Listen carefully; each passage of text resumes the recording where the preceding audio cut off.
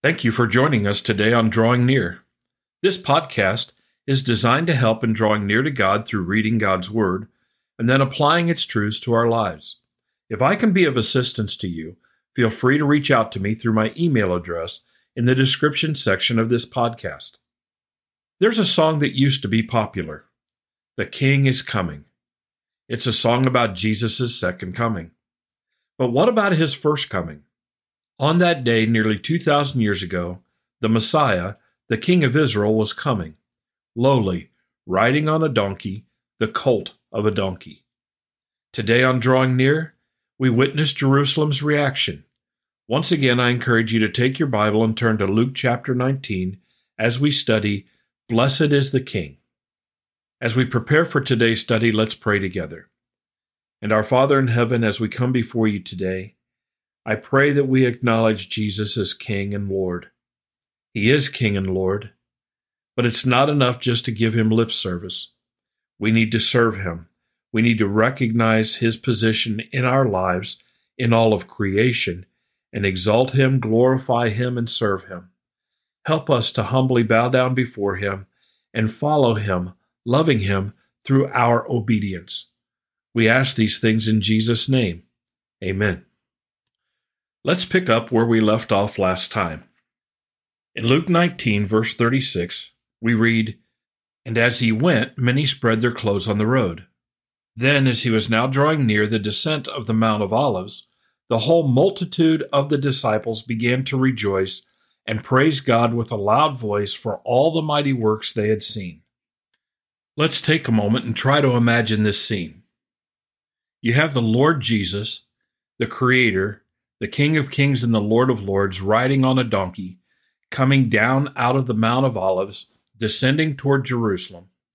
He knows what is going on. He knows that all of the praise and all of the hosannas that's coming right now are going to turn into shouts against him very, very soon. As he's descending, his disciples, and the Bible says the whole multitude of the disciples, laying their coats on the ground because the ground that he is traveling on is not worthy for the donkey's feet that's carrying him to touch the earth. It's like rolling out a red carpet. And the whole multitude of the disciples begin rejoicing and praising God with a loud voice for all the mighty works they had seen. They were in awe. They were worshiping. They were filled with wonder. And according to verse 38, they were saying, "Blessed is the King who comes in the name of the Lord. Peace in heaven and glory in the highest." They were exalting Jesus Christ in a way that only Jesus Christ deserves to be glorified. They didn't just recognize him as a king. They recognized him as the King who comes in the name of the Lord. They were calling for peace in heaven and glory in the highest. Now, if you'll recall, at Jesus' birth, the angels came declaring peace on earth and goodwill toward men. Now these disciples were saying peace in heaven and glory in the highest. And I have to wonder, when they were saying peace in heaven, was this the work of the Holy Spirit in the lives of these disciples of Jesus Christ, recognizing that when Jesus Christ comes to his throne, when he ultimately rules and reigns for all eternity, that there will be peace in heaven because God will have overcome Satan and all of the rebellious, fallen angels. There is war in heaven according to the book of Revelation, and these individuals were crying out, "Peace in heaven and glory in the highest." And we can see some of this in Matthew. The account there is a little different, but we can get a complete picture. In verse 39 we read, "And some of the Pharisees called to him from the crowd." So not only is there a crowd of disciples around him crying out and praising him, but there's a crowd around the crowd of the disciples. And some of the Pharisees called out to him from the crowd, "Teacher, rebuke your disciples." They did not believe the disciples were right in making this claim, in praising Jesus in this way. They thought that they were wrong, and they wanted Jesus as the teacher to correct his disciples, to tell them to stop. But Jesus doesn't do that. According to verse 40, "But he answered and said to them, I tell you that if these should keep silent, the stones would immediately cry out." Now pause for a second. Jesus doesn't tell the Pharisees, I'll rebuke them. He doesn't respond in that way, and he doesn't respond because Jesus is acknowledging that he is the King who comes in the name of the Lord. He is the Messiah.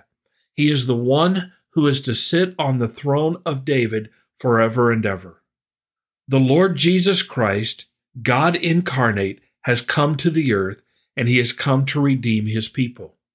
So he's acknowledging that these are doing right. So he doesn't rebuke them, but rather he says he is so worthy of honor and glory and praise that if these were to keep silent, if his disciples were not to recognize this moment of his coming to Jerusalem, his day, then the stones would immediately cry out. The stones are inanimate objects. They have no soul. But this is such a momentous occasion, and I don't believe this is just a metaphor or hyperbole. This is such a momentous occasion, not just in Israel's history, not just in human history, but in all of creative history, that the very stones who have no mouths, who have no souls, who are not alive in any way, shape, or form, the stones would cry out, because all of creation rejoices to see the day of the Lord. Now, if the stones would have cried out, how much more should those who have the ability to see and to know and to understand, those who are created in the image and likeness of God, how much more should those be crying out, "Blessed is the King who comes in the name of the Lord. Hosanna in the highest. Peace in heaven. Glory in the highest." We need to come to a place in our lives that we can look at Scripture like this and be filled with awe and wonder. That's the essence of worship. To see God as he has made himself known, and to reflect and to be filled with wonder and awe, amazement at all he does, all he has done, and glorify him and exalt him. Give thanks to him, fall down on our faces before him. And that's what the Bible gives us opportunity to do. As we read accounts like this, as we read accounts of God's deliverance, of his mighty works through prophets, the raising of the dead, the healing, the opening of the eyes of the blind, all of the things God has done down throughout history, the Red Sea, creation, on and on and on. We need to be filled with awe and wonder. I pray that we are not those individuals who become bored and yawn at the mighty works of God. We need to cry out to our own souls, our own spirits, to pay attention and to bless the name of the Lord. That's what David did in Psalm 105. Bless the Lord, O my soul. That's what we need to tell ourselves. And then we need to acknowledge all that God has promised, all that God has done, and all that he has yet to do. The multitude of the disciples began to rejoice and praise God with a mighty voice, with a loud voice, for all the mighty works they had seen. They praised God for what they saw Jesus do.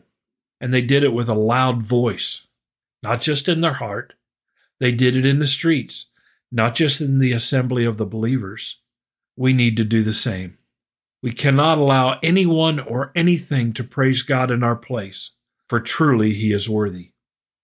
Father in heaven, thank you for your word. Thank you for this brief glimpse into this glorious moment, a moment that is called the day of the Lord.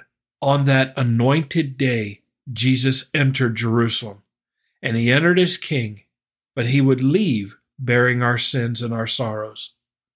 Father, thank you for this great and mighty act.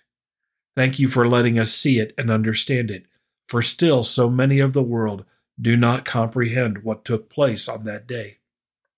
Now, Father, guide us as we live for you today, seeking to glorify and honor you and be in awe and wonder, worshiping you all day long as we go about our business. We ask these things in Jesus' name. Amen. Thank you for studying with us today. You can subscribe to this podcast on Apple Podcasts, Google Podcasts, Spotify, TuneIn, or the Facebook page Drawing Near. Drawing Near is a ministry of FBC Tipp City based on the truth that if we will draw near to God, he will draw near to us.